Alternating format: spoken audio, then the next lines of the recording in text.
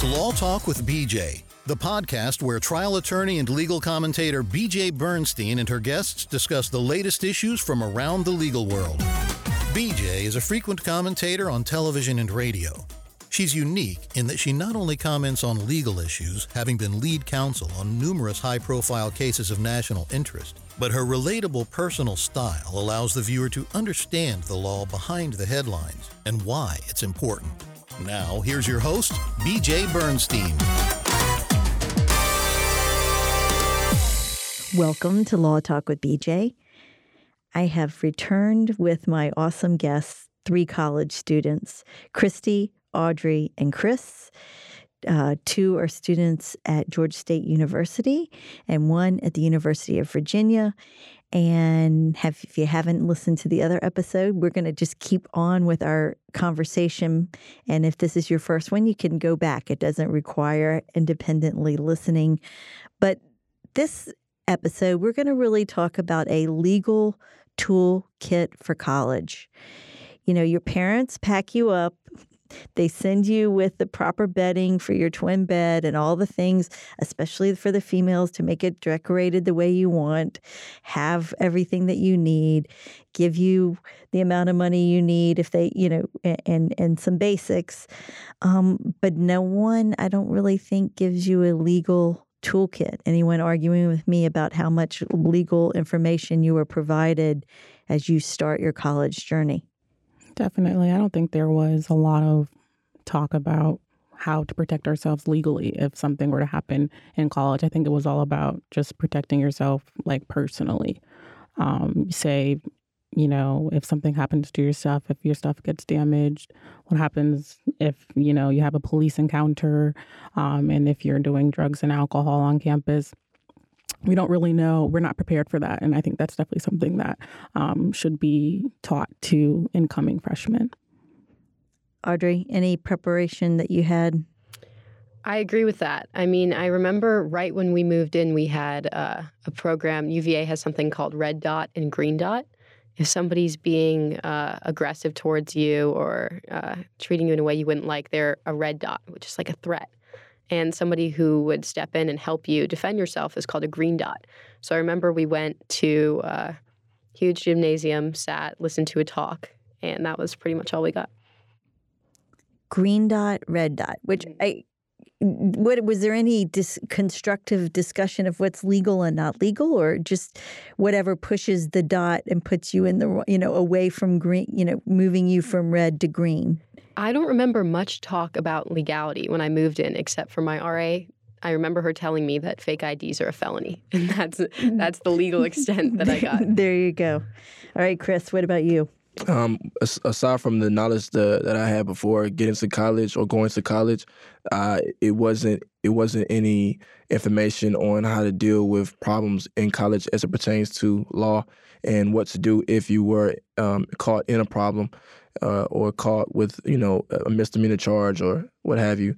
I think that one thing that is big that they don't teach students in college is if they do have an encounter with the police, how to go about reacting in the situation, how to address the officer, how to de-escalate the situation so that it doesn't appear that they're coming off aggressive, because officers are trained to come off initially aggressive because they're the ones that's on defense. So I think that it's not enough information on that topic. But as far as knowing about how to deal with things legally, I wasn't really educated coming to college. It was more so me knowing how to deal with it before. And in terms of education of what's legal and not legal in the state that you are in, where you're going to college, I mean, obviously there are obvious ones. I mean, you don't stab anybody, you don't kill anybody, but, we know from campus issues that happens on campus. I mean, anything on rules or laws that could potentially get you arrested? There was one thing, I don't know if you remember this, Chris, because at our freshman orientation, I remember they brought out police officers, Atlanta police officers, and one thing that stood out to me was they were like, and it scared me, like it would happen to me, but I don't do this. They were like, make sure you don't jaywalk, because they've watched people get run over at 30 miles per hour and like they died or something like that. That was like really something they were like, don't jaywalk, look both ways before you cross the road. That was the only thing that really. Which is important because you're in a city campus, and if you watch how people in Atlanta drive, and right now add to it, when you were not a freshman, now there are these e-scooters and e-bikes, and there's all other forms of transportation zipping around your campus. And actually, the law hasn't even gotten its arm fully around that, not just in Atlanta and other cities and other campuses, about how to deal with these and conflicts with cars and incidents and accidents and injuries. So that's an important thing to discuss. But, again, as a lawyer, and I look back on my life, it's bewildering that we don't have a legal toolkit. And so on the legal toolkit, and join in if you have some ideas as we're talking, as we're saying things. But I'm going to start with the basic one is, let's say you are arrested and you need to call a lawyer. Who are you going to call? Who are you going to call? And it's I can put the Ghostbusters music in. But who are you going to call, and how?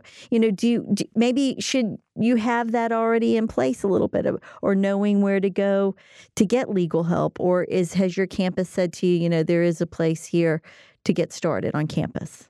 I don't think that they tell us, know a lawyer just in case something happens. I remember I was close to campus and my car got booted. And I was so angry because I had just walked across the street and I wanted to take legal action because I get really angry in situations like this. And I was like, I need to call a lawyer. So I started calling a bunch of lawyers. So I think a simple Google search will get you the information you need if you ever need an attorney on campus, because I also got into a car accident on campus. I got rear-ended. And it ended up being like a police car, not a police officer. It was a police officer, but it was an unmarked car that rear-ended me. So I don't think that, it's the campus's duty to tell you No, not which lawyer. But I mean, do you think, though, that as you're preparing for school, that your parents or somebody may need to say, just in case, we've already looked into it, or here's a name, or here's an organization, or you have some concept of the process, the legal process? I believe that that's very important. I think that I've known friends that have said that they've had a family attorney and have went through scenarios where they needed an attorney, and the fact that they've had one has helped them to come out better than somebody who wouldn't have not had an attorney and a designated attorney for the family. So I think that their parents, students' parents, telling them that this is the number to call is very important. But I also think that I'm not sure if this is already in place, but I think that having a campus attorney or a few designated campus attorneys would be great, because there are a lot of cases and crimes that go on just in college campuses, and that's considered a section of a different world. So for you have the college campuses, the life of that, and then you have the outside the college campus. So I think that having attorneys that deal with crimes that go on in the college campus life would be very beneficial for students and for staff as well. Any other thoughts on that one for our toolkit, or let's put something else in our toolkit? What else would you want to know more about? Well, I think drinking's definitely a tricky subject, especially on campuses, because you have authority figures telling you one thing, all of your peers are doing another. So you kind of have to feel things out for yourself, decide how serious they are and what repercussions you might face. Right. And the one thing is, you could say, well, I'm going to get a possession of alcohol, which is like a misdemeanor charge. And depending on what location your school is, they may do it as a city ordinance. And a city ordinance violation tends not to be on your criminal record, but you're paying a fine. But you can be arrested, just for being intoxicated in public alone. Being a minor in possession. And reality is this, again, there is a lot of alcohol on campus, and it's almost like the luck of the, from above, a hand comes down and grabs you on the head, and and you're the one who arrested, and all the people at the football game who smuggled in alcohol in there. I think it used to be when I was younger, there was plastic bags, and when you would, because they quit letting you have bottles where men would slip it in their socks, and you would put the alcohol in a plastic bag and then put it in the front of your shoe. Is that so gross? I think about it now. But, that desperate to get alcohol to be able to drink at a football game, when we know that is illegal. And, that brings up another discussion of, are the laws really realistic with what our society does? And we're just putting at risk, are we putting at risk young people of having violations of the law that everyone is doing? It's a catch-22, but, would having at least the basics to know whether it's a misdemeanor or a felony, if there's a situation of a difference between buying it for other people, and then the other part is realizing the liability civilly if you're sued. For instance, when you're a drunk driver and if you hurt someone, then you're going to get sued and a judgment can follow you for a very long time because people buy insurance. It may not be enough insurance to cover how serious injury is. The law will set a certain amount of insurance that you need to buy, but that's nearly not enough to cover someone if, God forbid, something happens to you. Are those things that that's just too much to hear, or you would like to say, you know what, I could use a sheet of paper that says in the state of Georgia, in the state of Virginia, in the state of California, or Iowa, or wherever I'm going to school, these are the laws and the potential penalties. Yeah, I think it's a shame that most college students are not aware of what could happen to them legally if they get caught drinking and doing drugs or bringing stuff that they shouldn't be bringing to places. So I think that they should implement something where it's like a freshman seminar or something like that, where they just tell you, here's what can happen if you do this. Here's how much time you can serve if you are caught with this, and that. I think that would be a good deterrent, but I don't think that would. It would not solve it all. I'm not naive about that part. I can even say that up front.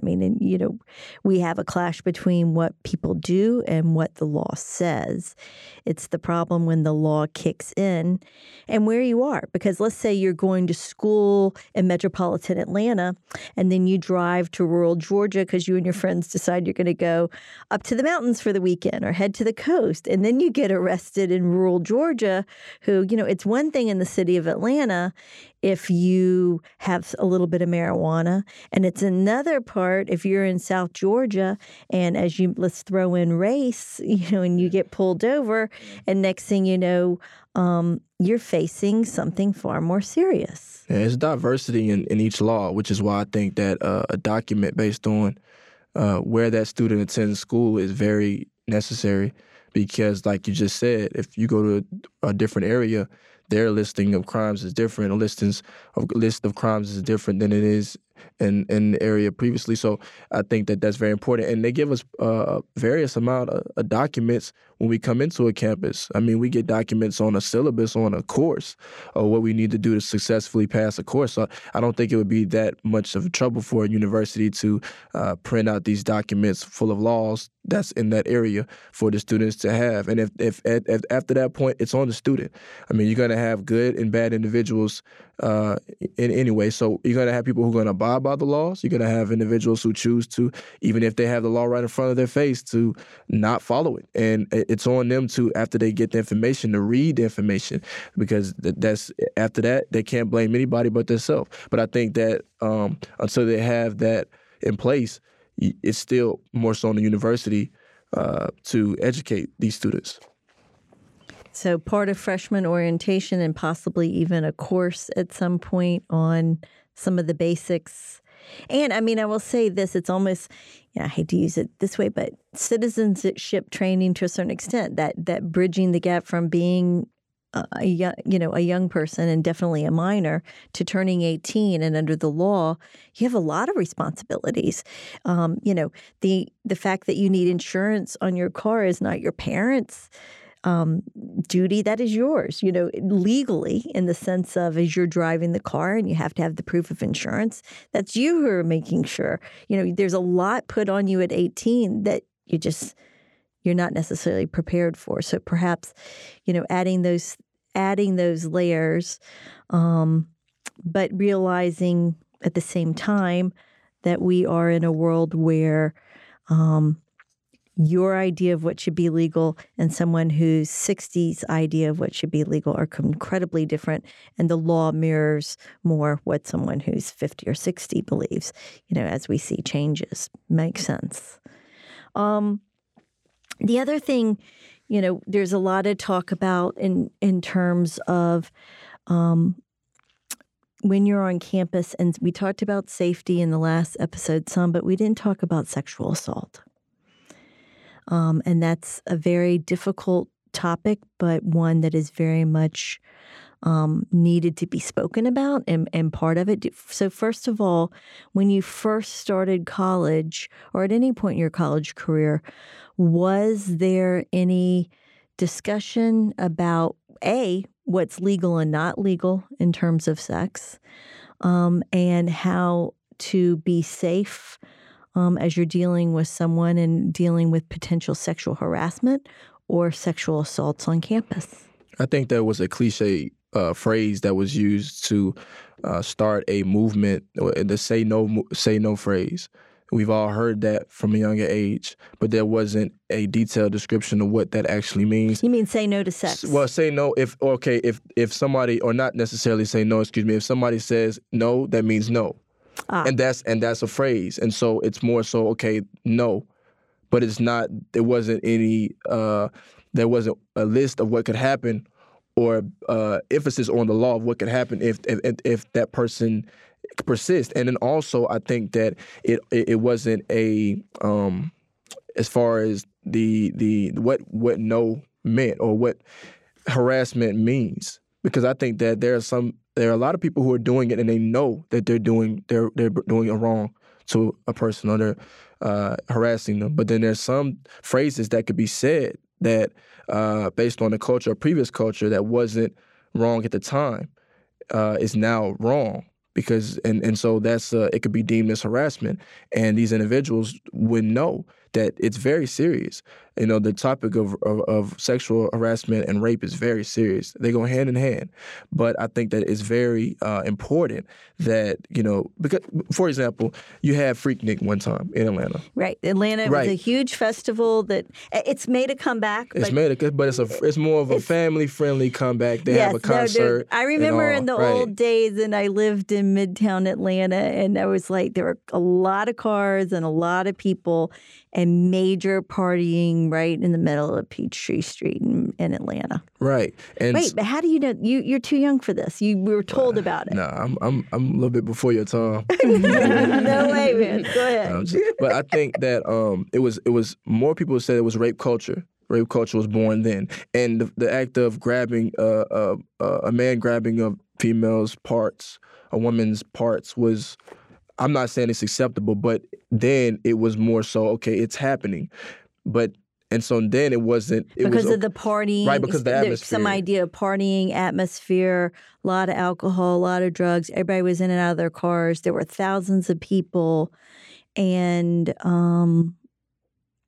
But it's still wrong. Right? No. It was wrong then. It's wrong now. It's wrong now. But there's a perception, and let's be honest. I mean, between music, film, everything, we are bombarded with these images and these things, and it's contradictory to what maybe feels right for a particular person. It's an assumption that is okay with you, and it hasn't left. And it hasn't left. It has not left. So that's why we still have people who think that it's okay to do that now. But if there was a system put in place to assure them that no, this is not okay. Education. Dealing, and that's where the dealing legal with sexual issues and the legal sexual issues, because your parent, everybody's afraid to talk about it. I mean, we'll sing about it, we see movies about it, but we actually don't have conversations. And certainly your parents Right. don't, and they don't know necessarily they think of the atmosphere that they had versus the atmosphere you have now. It's completely different. And sex is on the topic of sex, and the act of sex is more prevalent in today's society than it was then. And we have different cultures, various cultures of LGBTQ, those communities. But I think that they do a job of bringing up the idea of safe sex. And they place a lot of emphasis on giving out free condoms. I've been to colleges where you can walk into the dorm hall or where you go to get your room keys, and there's a bin where they would keep peppermints in, and they have condoms in it. Exactly. But they don't give you a pamphlet that says, okay, now you got your condoms here, but this is the laws of what happens if you don't follow through. If somebody says that this is wrong, or gives you a list of what sexual harassment is or what that is, but then again, it's very subjective depending on the persons that are involved in the act. One person may say that this is sexual harassment and that I'm very harassed at this point, but then somebody else may say that it's not. So that's a very touchy topic to try to tackle because it's subjective. But I think that if there's a basis on what sexual harassment is, and even just from the smallest thing to a word or somebody touching somebody else and inappropriately, we can work towards eradicating the problem. But until then, it's just going to keep going. That rape culture, which was not dealt with during the time, it's just going to keep happening. And I'll just say this, just historically, because of my age. Yes, there was Freaknik, but long before and forever, it seems like, going back, even before my time. Right. It may not have been that party, but there was something that happened, whether it was at a fraternities and sororities. We're seeing a lot of changes there. I've represented some young women dealing with those issues and what happens and the assaults that happen while that type of partying is going on. So it's not just limited to that and has been there for a very long time. Christy, you're looking at me like you're dying to tell me something. I just think the extent to colleges telling you about sex on campus is just, here, take a condom, make sure you use a condom. It's almost like they're urging you to have sex. Exactly. So, but if you're going to urge people by giving them condoms to protect themselves, you also need to tell them about how to protect themselves against violence in the sexual realm of things. Like, there's a lot of college campus events that happen that are orchestrated by the campus that a lot of students go to. So it's large groups of people. They can be, the students can be coming drunk, high, and they can also be on like a social high where they are around their friends and they think they're, up here, like on another level. So they can be inappropriately touching women, and a lot of bad things can happen in those situations. And I just think it's important for men and women, because men and women do experience, sexual assault in many different ways. It's important for them to know that there are people to talk to about it and to get the person who is offending them, into the proper judgment that they need. Because I think a lot of people that experience sexual assault are scared to reach out to someone and tell them what happened to them or what's happening to them. But I think that there's a lot of counseling on campus that they should go to if they have ever experienced sexual assault. And it can also happen with teachers or professors and stuff like that. Like, God forbid that happens. But, don't be afraid. But professors can take an interest in you. And I didn't have anything inappropriate, but I remember at one point, the professor, let's have lunch. And I was like, at first you're like flattered because I'm such a good student and I love my topic or whatever. And then you're like, oh, maybe this is a little weird. Yeah. Maybe this isn't normal, because your intellectual side is totally excited about this professor. It's your favorite class and they want to talk to you further about your paper or whatever. And the next thing you know, you're like, wow, that's 2 times going to lunch with them. That's weird. I've seen stuff like that in school where I've had professors talk to students and it made me feel uncomfortable. I wasn't even the student he was talking to. Like, I've been in situations like that where I'm like, wow, like if I were that girl, I'd feel uncomfortable in this situation.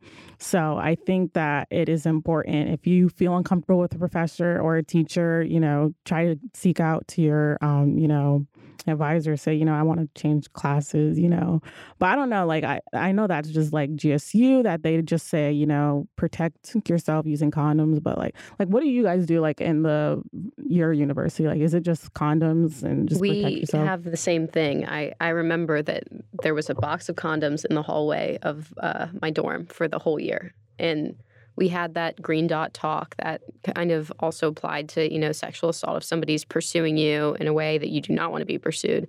But besides that, we had the constant presence of condoms, and that was about it. And condoms are important skipping everybody's judge. Again, you get into all these things when we're on a podcast about people's idea of when you should have sex and what context. But the realization over the years of 1, birth, 2, health. The spread of STDs and other things are very serious. HIV, incredibly, and probably one of the main driving forces in condom availability for students and protection in that way. But I'm sitting here listening to y'all, and I'm a little bit shocked that there's not more discussion of the basics. And I think I should already know this in some ways, but I'm not on campus like you are. I think that a lot of it's a bit antiquated because there were issues with older generations, like with the spread of STDs. And so that's why we have condoms. But I don't think universities have completely caught up with, issues like sexual assault and rape. Although are there any discussions of, what Title IX does and reporting and how the school is to react, or anything with regard to that you've heard of in your experiences? Title IX? Yeah.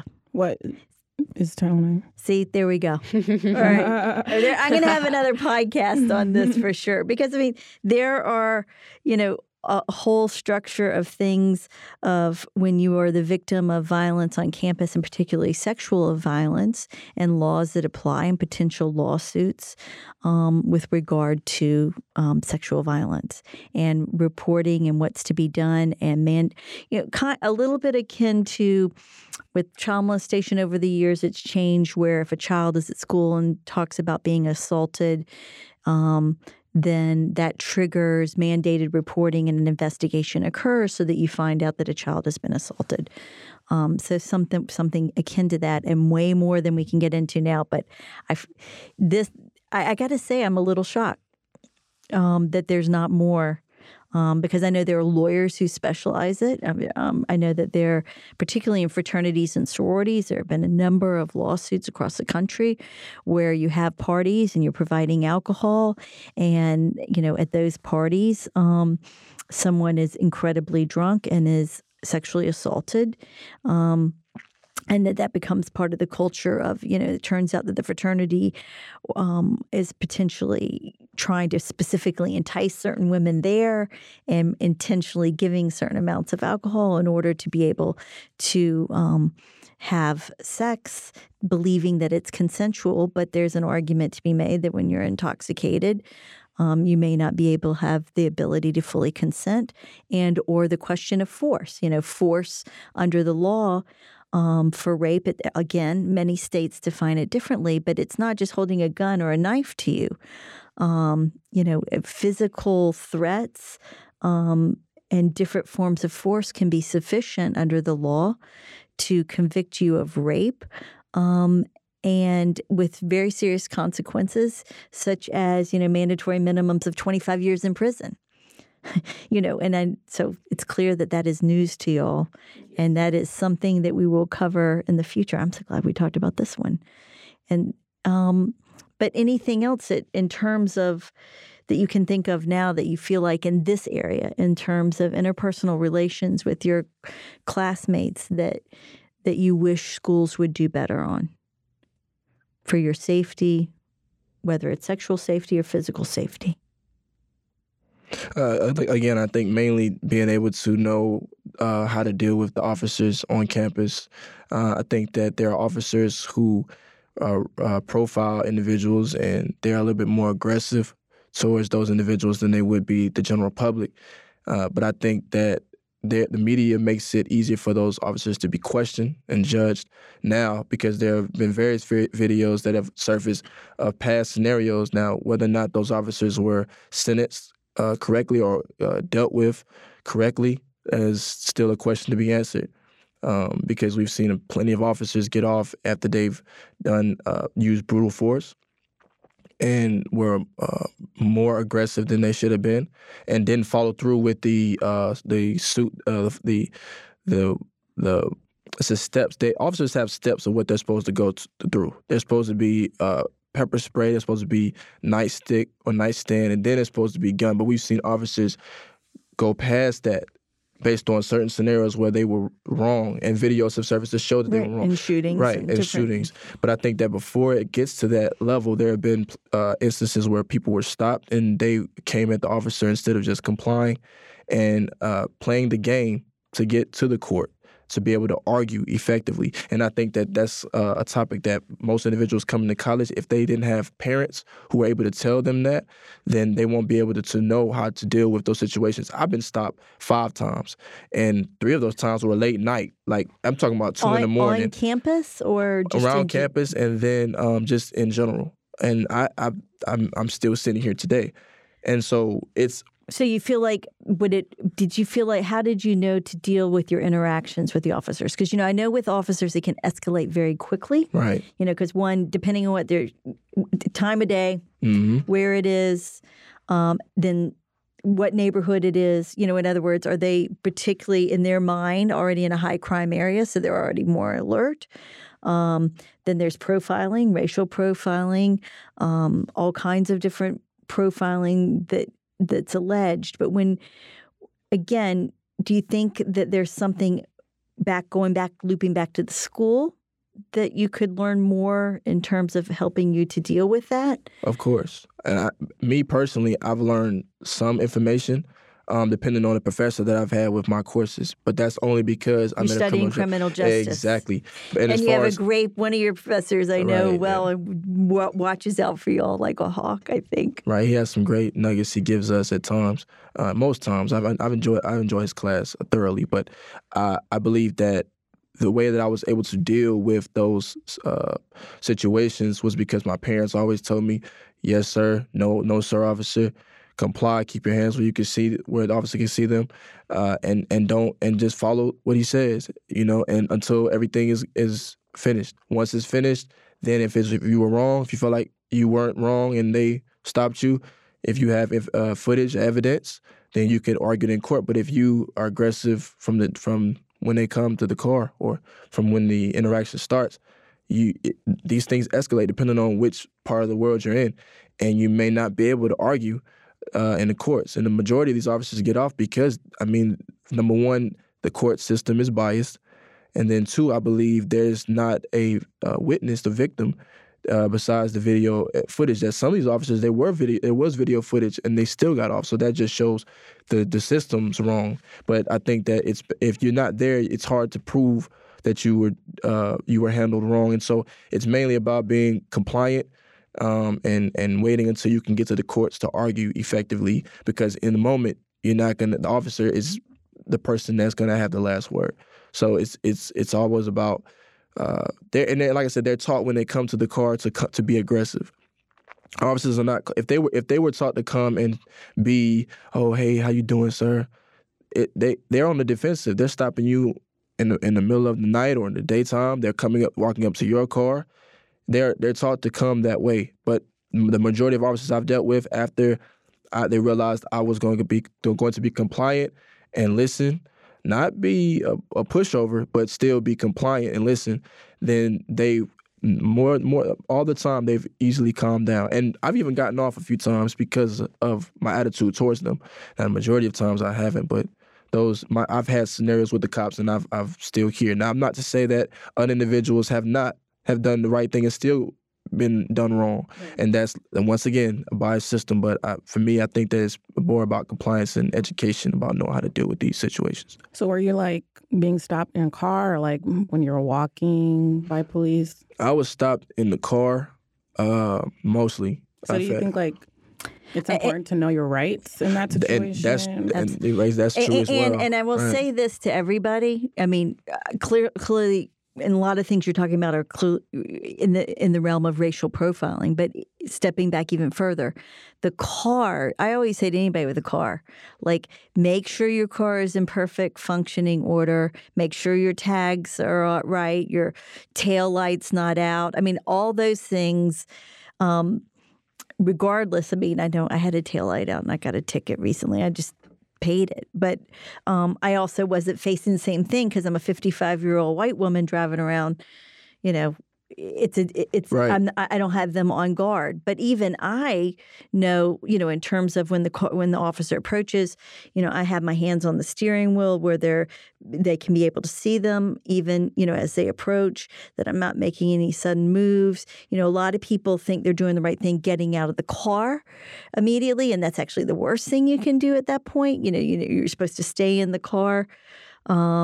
So they can come up and approach you. And then if you don't have your driver, you know, I don't keep my driver's license right next to me. But if I'm leaning to, let's say my purse has hit the floorboard, I may say, officer, I need to get my driver's license. It's in my purse that's down here. I'm going to lean over and get it. Because again, you don't want sudden moves, you know, and it's sad that we're at the state that we have to do that. But at the same time, you know, anything can go wrong, and you don't want it to, and then you're trying not to have a ticket if you have done something wrong, and in your instance, as you're talking about, I hear it clearly from you. It is a very deep part of, I want to be safe and I want to be alive, Right. because these people have guns and I do not. Or even if you do have a gun, then that's the other thing is, you know, and it's legal. If it's illegally being carried gun, you know, are you going to alert them to that? And then how do they react to that? Those are all things to consider. Christy, you're looking at me. Oh, taking it all in. Because if a police is stopping, you said don't get out of your car. But I've seen a lot of videos where police are opening the car by themselves and like kind of telling you, you know, come out. So do you lock your door? And like if they try to unlock it, be like, oh, like, am I being arrested? Something like that. Like, I mean, that's a good question. You know, I have the exact scenario I can't say, but I just know in general, you know, most of the time they're not pulling you unless you're a suspect for something else. You know, like if they think there was an armed robbery down the street, then they're pulling you up fast if you fit the description of the car or whatever. But normally, I always think of just staying put where I am. And definitely not getting out, because if you get out, then they can't. You're not in a contained place, and I think you put them on guard if you just jump out. That's my general assessment of it. And if you think about it, not in terms of law enforcement, take a step back. If you're at a parking at a grocery store and you're in the lot and you see somebody that bothers you, you know, and you start to see them get out, you know, you're staying in your car till you feel like they've moved away and not going to cause you a problem, if that makes sense. Yeah. But what's hard is, you know, your fear that is based on real things that can happen, but it doesn't happen every day. But when it happens, it's really bad, and so having to be on guard all the time is exhausting. I